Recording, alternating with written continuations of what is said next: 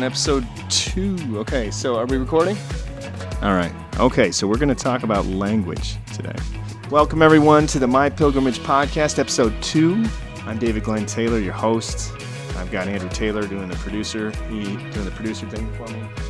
We're shooting out here on the deck. I'm going to show you, actually, those of you guys who are watching on YouTube. This is the view. Got a beautiful view out over the island. Still kind of quiet here on Maui. Not a lot of tourists at all. They're not coming back yet because of the virus, and we're still kind of hunkered down here on the island. So this week we're going to be talking about language, the words we use, which right now in this crazy time in our country is probably one of the most important things that we can really talk about. But in the context of the MyPilgrimage series, the words we used were really important because when Seth and I began doing this work and talking about addiction in this way, like we did last week when we talked about what are we medicating, we started using words in a very kind of a different format. Words in the church and in our society in general and in Western society are very, very distinct, and they have these very, very literal meanings, whereas in the East, things are a little more open-ended, and you have in Eastern kind of philosophy and religions, there tends to be a bit more of an open-ended interest in interpretation of those words, whereas we have distinct meanings. So this week there's a conversation that goes on between Jason and Adam in the video series we'll show in just a second. And then Seth and I had a really interesting discussion about those words, and we kind of got into it and deep into it. So if you stick around we'll do the audio, and then on the YouTube version here, you guys can watch the video, and then afterwards, Seth and I will have that discussion. And I think you'll find it pretty fascinating. So thanks for joining us. We'll do some announcements at the end as well. So enjoy this video, this discussion right here between Jason and Adam regarding language. So chapter 2 is all about language and the words we use. Those things are really important because words have meanings, and a lot of times we don't even realize that those meanings even exist, that they're even there. So if I say to you a word like chips, like what is the first thing you would think of when I say chips? Doritos. Yeah. So like tortilla chips that you would eat. Yeah. But if I were to say chips to somebody from England, the first thing they would think of would be something resembling French fries. Okay. If I were to say chips to somebody who really loves poker, they're going to think of another completely different chip. So all of these words, they carry meanings, and a lot of times those meanings can shuffle and get reassigned. And sometimes we think we're saying one thing when we use a word, and we're really saying something different. Mm-hmm. And so we wind up applying labels to things that maybe aren't accurate. So have you ever, like when I say labels, something that comes to mind when you talk about that would be like the word addict. Right. Yeah. I've self-identified as an addict, but depending on who I tell that to, if it is another addict or someone who has an addict as a friend, whether it be drugs or alcohol, it feels like a different thing as a porn addict. So. Right. And so, that word addict to you kind of carries a different meaning than it would to somebody whose addiction is in a different realm of addiction. Mm-hmm. When it comes to language and when it comes to words, a lot of times I think we tend to try to fool ourselves into thinking that we're something not by calling it something different. Mm-hmm. So for me, I struggled with pornography for a really long time, but I never called it an addiction. I called it a habit, or I called it if I was really trying to really work through it super hard, I would call it a struggle. Mm-hmm. But I would never really own it. I would never fully place the label on it that it deserves. And I think a lot of times we try to fool ourselves into thinking that that we're doing something different than we actually are, and we fool ourselves by the way we use our language. And so we really have to, in dealing with trying to find a redemption that feels real, we have to start taking an honest look at the words we use and really start to say, these terms that I've been using are not accurate. I've been fooling myself or trying to fool others, and I have to just speak plainly about what's going on with me. I mean, what if, just like with the analogy about the chip, a plain and frank piece of language still is being misconstrued. I mean, is it more important that we're being honest with ourselves or with the people around us, or do we need to figure out a better way to be honest? Yeah, I think it's important that we're honest with ourselves in that when we use language internally, that we use the correct language and we don't try to fool ourselves by calling something a little more, by trying to shine a positive light on something that isn't positive, or by trying to reframe something. Like a more complimentary term. Yeah, Okay. exactly. So, we're never going to find freedom if we continue to try to cling to some sort of language concept that we're used to, or cling to these things, these pretty ideas of what our words mean. And we have to let go of those ideas, and we have to look at what they actually mean. And we have to also accept that other words may come into our context that may frighten us, or that may sound iffy or weird, or that might freak us out. And when we hear those words, we have to say, okay, wait, what do these words really mean? Because I have an idea that I'm running down this path of this idea of you use this word at me, and I have to say, okay, is my idea an accurate representation of that word, or is this person reclaiming that word for something else? So what would be some words that would be really common in this experience that we need to redefine or bring back to center? Yeah, so what we're talking about here on this whole trip, some of those words would be like a word like energy. In a lot of contexts, we would hear a word energy associated with the human body, and a lot of people are gonna start to freak out about that word because it's been assigned all of these connotations that trend in certain directions that maybe some Christians might not want to go down. But that's not what the word means here. Okay. Or a word like meditation. Or a word like process or processing. Okay. We think of a process as a lot of times as some sort of factory march, this product going down a line, undergoing a process so it can be delivered to a consumer. And in here, that's not what it's about at all. It's about processing something internally and getting it out of you. Got it. So it's so for a lot of people, they might rub up against these words, and it might feel a little weird when they try them on like a coat. But that's just them bringing their own definitions to it, which may or may not be accurate to what this journey is about. Yes, they're not accurate in the context that we're trying to use them as we talk about this stuff. And so we have to, accept these words as they're intended to be accepted, and we have to learn to speak honestly about ourselves. Or if we can't do that, then we're never going to be able to find the healing and the redemption that we so desperately seek. Episode 2, which everybody just watched or listened to on the podcast here, was about language. And I remember it was Adam and Jason were having a conversation about, and it was nighttime at the camp there in Arizona. They were having a conversation about just the symbolism, words, meaning, and the importance in this process.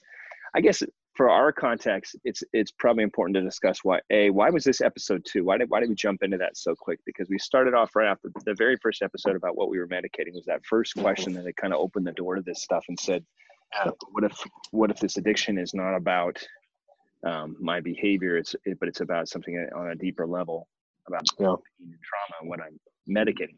The very next thing that we had to talk about with people was the language and the words we used. Why, in your take on it, why was that? Why did we jump into that so quick? And why is that important going forward? Yeah, that's foundational. In the guidebook too, at the beginning, even the book, there's a glossary of sorts. Like we at the beginning are saying, okay, we got to define some terms, which of course is helpful for anything when you're getting into a book, especially a therapeutic type of book. But we had to define terms. Actually, believe it or not, this chapter was the first one I ever wrote. So the very first words that I put on the page for Feels Like Redemption was the language chapter. And I think maybe it's because, I don't know, at the time that I wrote it, I was really just thinking about that a lot. But the idea is, and what I kind of remember, this is 5 years ago we did this stuff, right? For me now, I come to understand that your starting point is everything. When it comes to trying to move towards a transformative experience of your life, your starting point is everything. It's like, you see right now on the Facebook pages, all kinds of new guys coming in, and even some women. People are coming in, and a lot of them, their starting point is a certain theological space, a certain interpretation of text, a certain belief or understanding of a word. So people will come like in. You're like, for you and I, we were starting. When I started, I had a kind of Pentecostal words. Right. I still did tend to use a lot of words coming out of a Pentecostal kind of background denominationally, especially in terms of Spirit and the Holy Spirit and those words that I use. And that's not necessarily what a Methodist or a Presbyterian or even a person who has no religion are going to use. Yeah. Well, and not even just that on a theological level, but more just what was attached to it. You and I were noticing that, for instance, the word battle was constantly used in regards to dealing with porn addiction, sex addiction. There was this constant battle. Everything was war. Everything was battle. And we were looking at the way that, the context in which scripture was written and the Roman Empire and the way war language was used. But then we started going, wait a minute. Like, why do we keep talking about war? Why battle? Why war? Why? Because we were kind of looking at it going, we didn't see it echoed in the words of Christ. And people would talk about freedom and battle in the same kind of spaces. I had this pastor. I remember this pastor doing like a 2-month sermon series on sex addiction and porn addiction, and because he was holding himself accountable, I guess is what he said. But at the end, he said, "Guys, let's face it. Once you're an addict, you're always an addict. But with God's help, we can be free." And that idea of free. Right. Free, like, and that was a big one with you and I. We were going, what is freedom? Like, freedom isn't.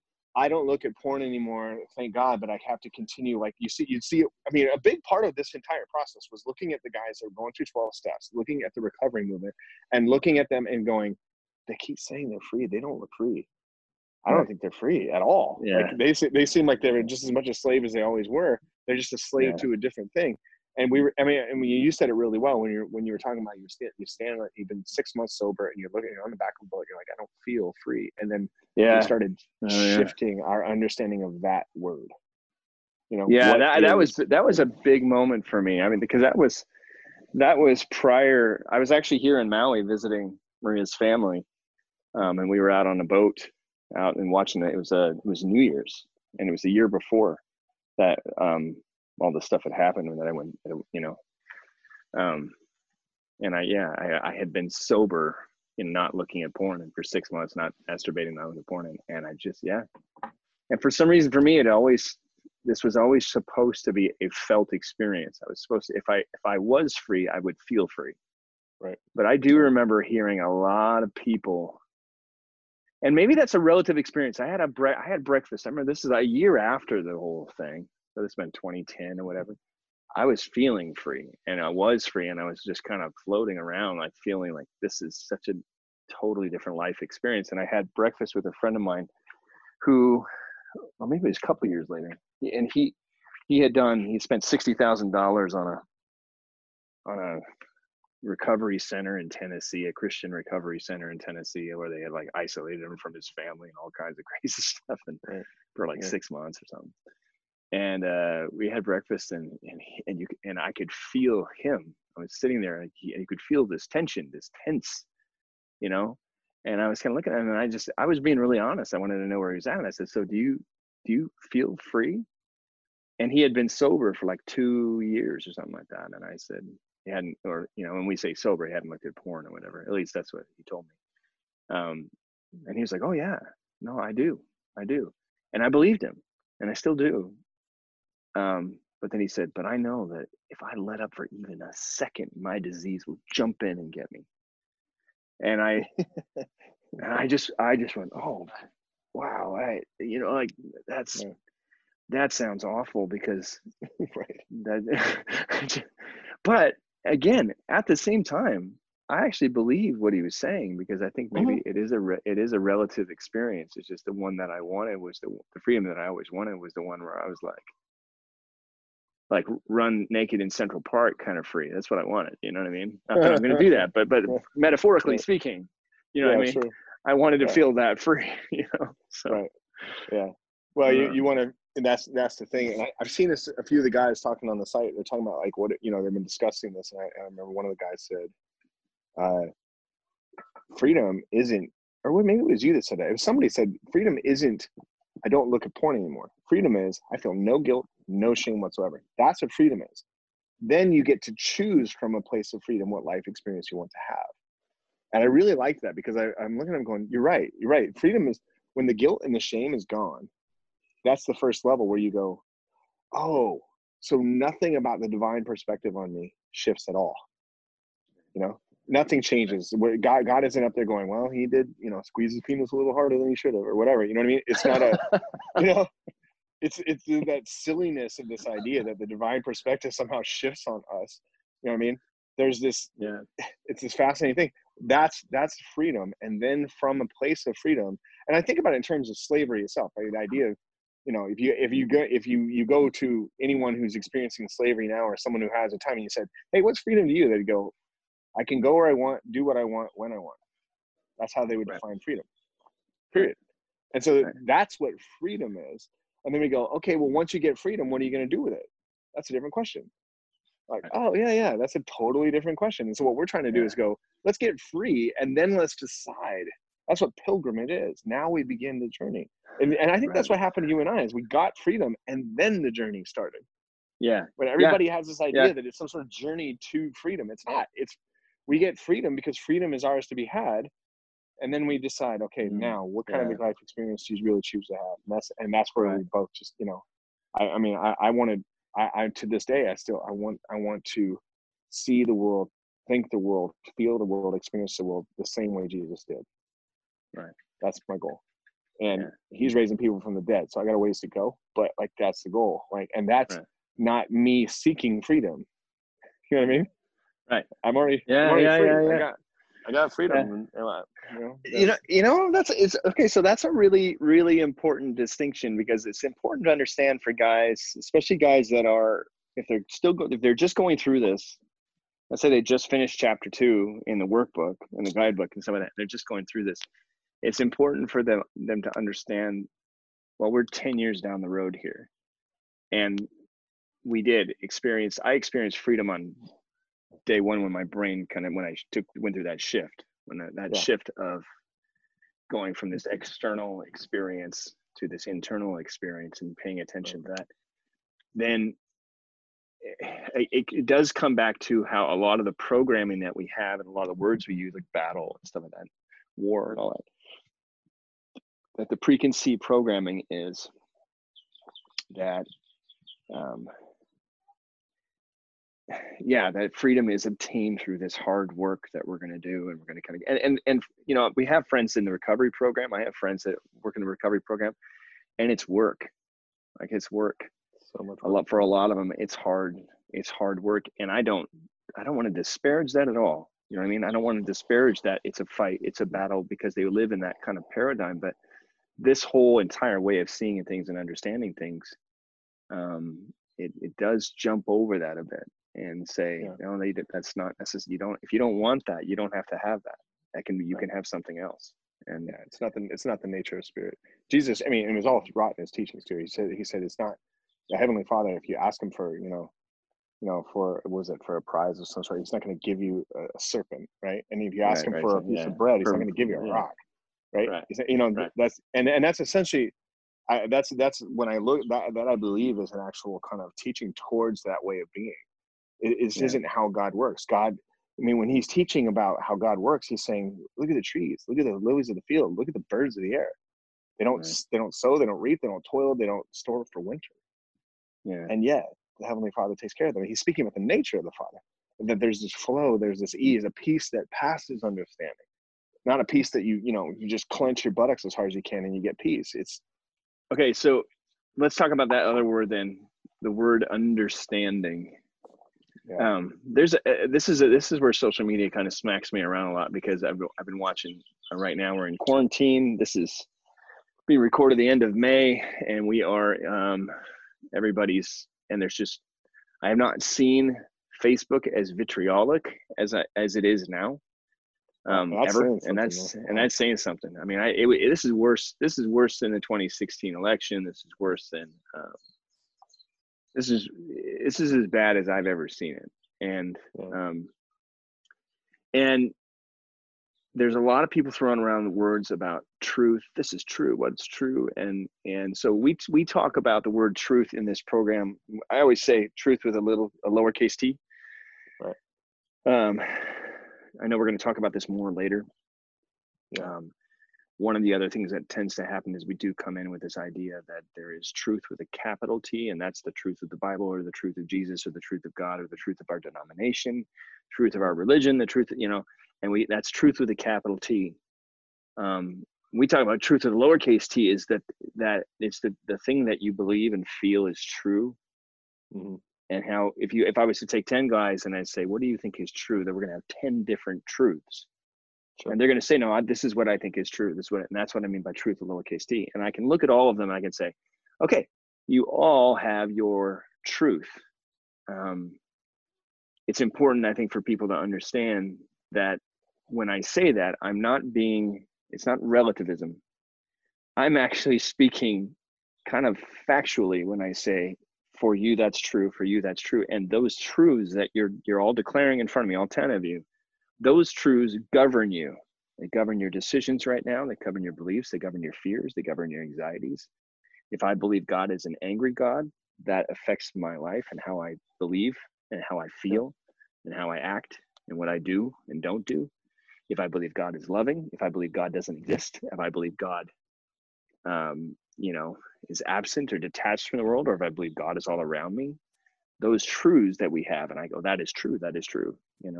I had a conversation with a cousin of ours one time when we were having a drink together and just chatting, and that word just kept coming up. That's true. That's true. This is what's true. And he kept saying, well, this is true. He said, Jesus is God. That is true. And I looked at him and I go, yeah, no, that's true. And though if him and I were to sit down and break down our theologies and our distinct theologies in their details, we would find we have disagreements. I wasn't going to disagree that for him, that his broad definition of Jesus as God was true. Whereas you can find a lot of people, and even people in this program, they go, I don't know if I believe it that or that way. So that word truth and the words understanding, do you understand? I understand. Yeah, it's a tricky one because what you're referring to, of course, is levels of consciousness, the idea of what we see and don't see. So when Jesus would say, he who has the eyes to see and the ears to hear, let him hear what the Spirit is saying. He was referring to that. Right? He was talking about if you have the eyes. I mean, remember his disciples gave him a really hard time because, why are you speaking in parables? Just hit them, man. Just give them the truth. And he said, so that to confound the wise, right? To so that he who, in seeing they might not see, and hearing they might not hear. He's saying the whole idea is that there's a bunch of people out here that already believe that their truth is their truth, and they have no openness to something else. And that goes across the board, not just religious people. I had a couple days ago. It was odd. I get a call from a friend of mine who's this guy. He's a straight up atheist.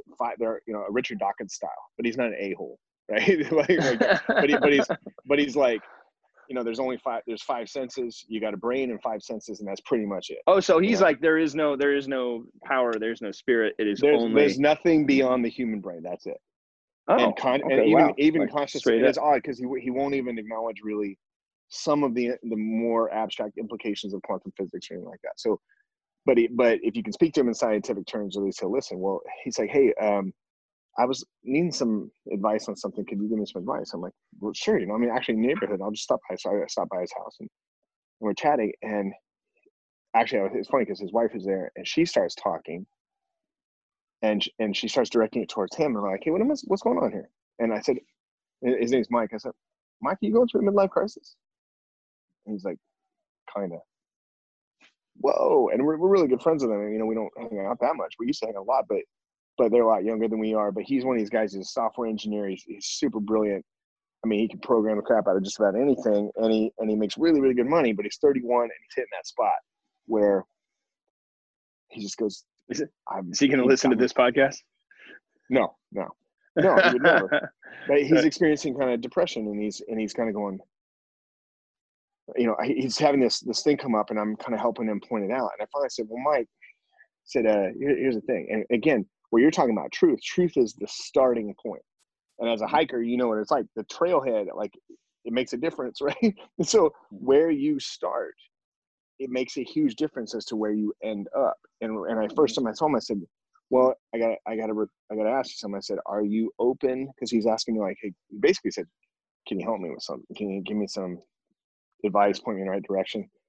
And because he's like, everything's meaningless. I feel this kind of weird, heavy, no motivation at all. And Sure. I told him, I said, are you open to the possibility that there is anything beyond your brain?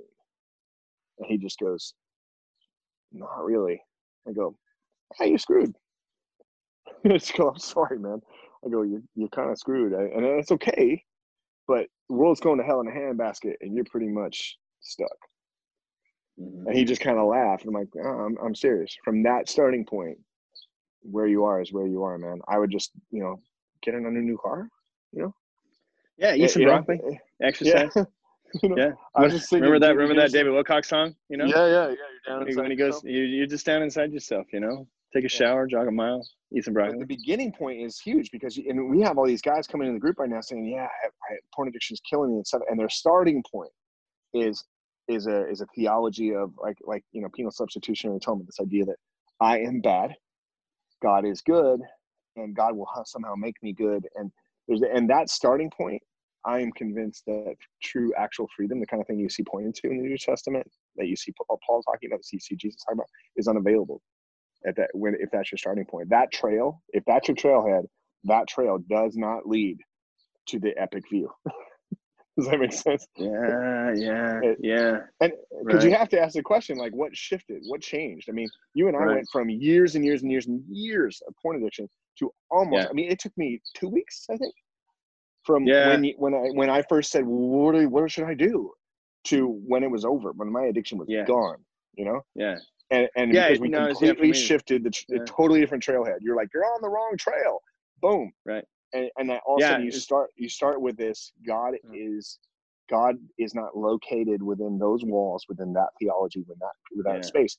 And now for me, you know me, I'm a Christian. I'd say I'm a Christian mystic, but I very much locate the Christian story of death and resurrection at the center of the universe. I really do. But I had to shift my starting point, and language is everything when it comes to that kind of stuff.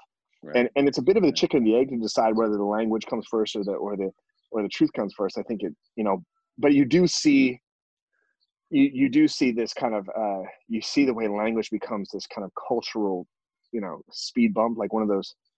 I think I might have written this in the book, actually. We're talking about speed bumps, the ones that they're not high enough to make a difference. They're so low that you don't slow down at all. You just boom right over them. Right. Right. They're meant to stop you, but they don't. Yeah, but they end up being more fun, actually. Yeah, exactly. But you want to create. That's why someone has to. We've got to drop new language into spaces all the time. I mean, I've done that. I do that when I give talks at churches. I get way into. I start dropping some language in to really rock people. I still remember. And this is kind of a funny story. So one time I'm over.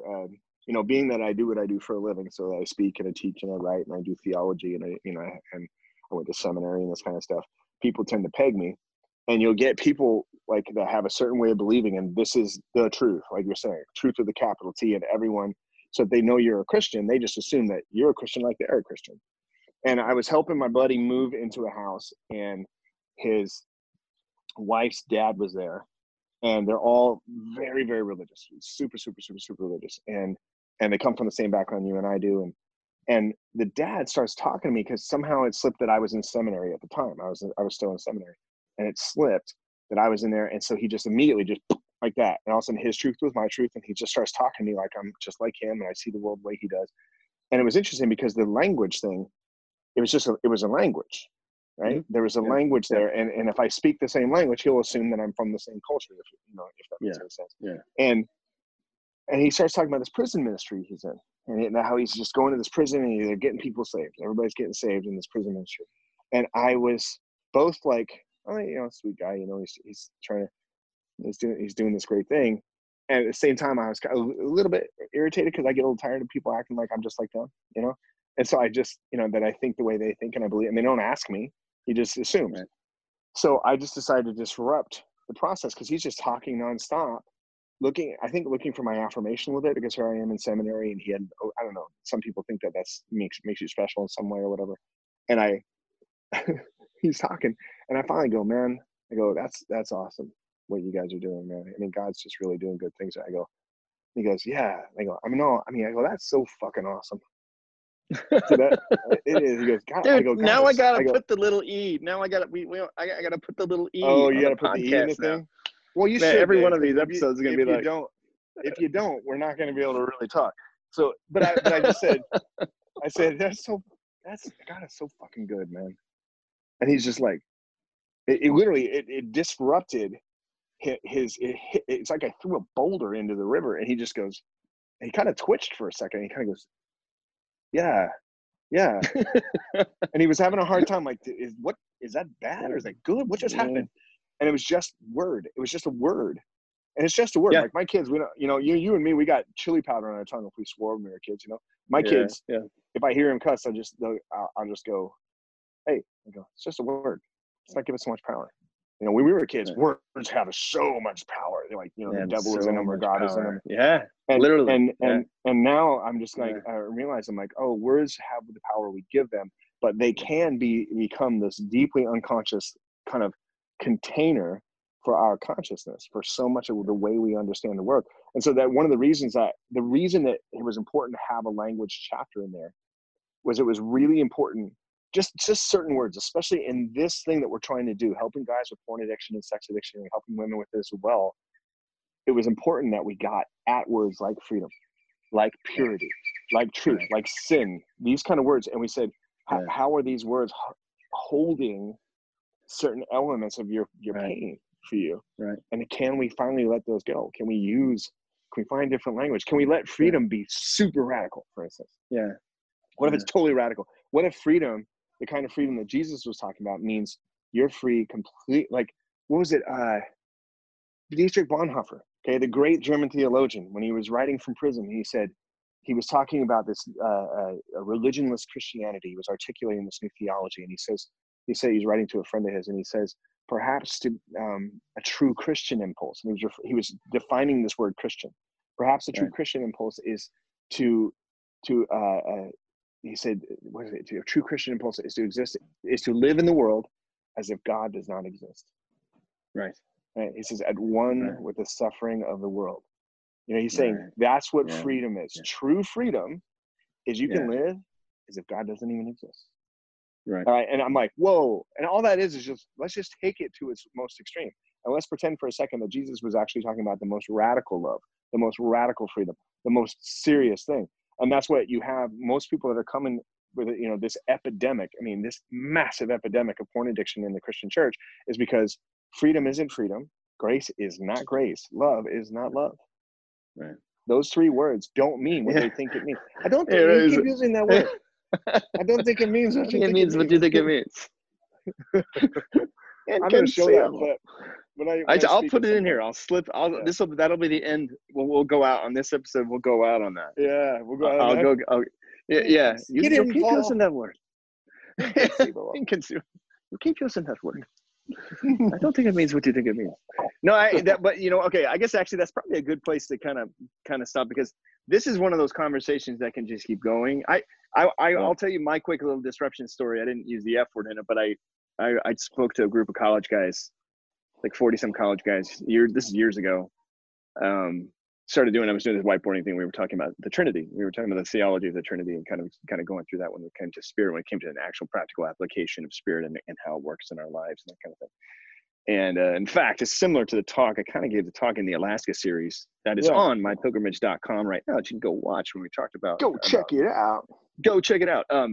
But that I'd given that talk, and when I was kind of getting things set up, we were talking, and I said, somebody said something. I said, you know the word God? I go, you guys know the etymology of the word God? And they were like, I said, you know, it's a Hindu word by way of Germanic. It evolved, and I started explaining the whole etymology of the word God. And they were all like, I go, you guys thought that was your word, didn't you? I go, you thought that was your word. I go, and even more so, I said, did you know it's not even a masculine word, you know? And they're all going, oh wait, we assigned these words through our complex histories, and then especially as evangelical Christians in the United States of America in the 21st century, we have distinct definitions, and those definitions are not the definitions that came from God. They were developed through mankind. They are symbols of meanings. And so when we strip them, and I know we've done this to some guys I've talked to when they're really struggling with this thing. I had a friend, I was like, he was really wanting to disrupt his own experience. You could see he was just hungry for that. And I know you've done this to people. I just said, well, hey, let's try this. Why don't you try this today, or the rest of the day today, whatever. Whenever you talk about God or think about God, use a feminine pronoun. Yeah, I've done that before. Right, and it just they'll be like, it just destroys them, you know, because we all know that God is not a man, right? Well, not no. There's plenty of people would tell you he is, and there are people that truly believe he is, that God is a man, because Jesus was a man, so therefore God was. So God is a man, and then I always go, well, does God have a penis? You know, and that's where they go, well, I go, does God have a penis? I said, because we can say that Zeus has a penis, right? Because Zeus had like wives and kids and the whole thing, and he got it on. But does our evangelical Christian God have a penis? And then that's where they tend to get thrown off a bit.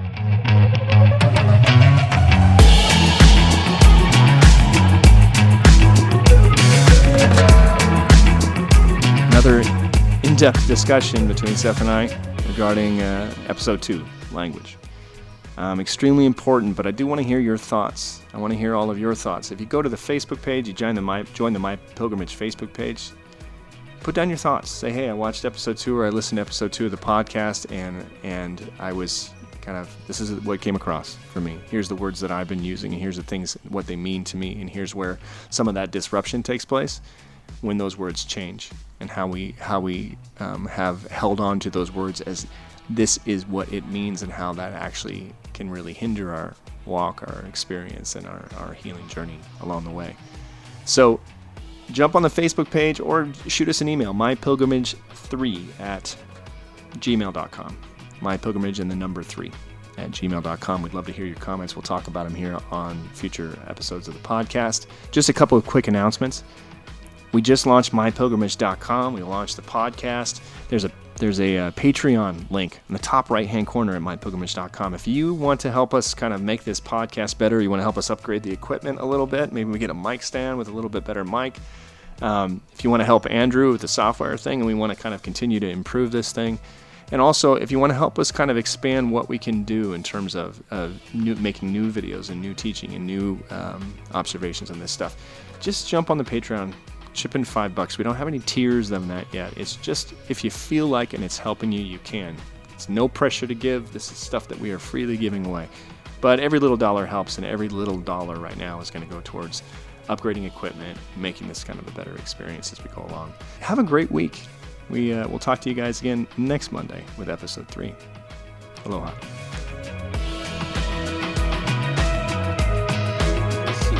Inconceivable! Inconceivable! Inconceivable! Inconceivable! You keep using that word. I don't think it means what you think it means.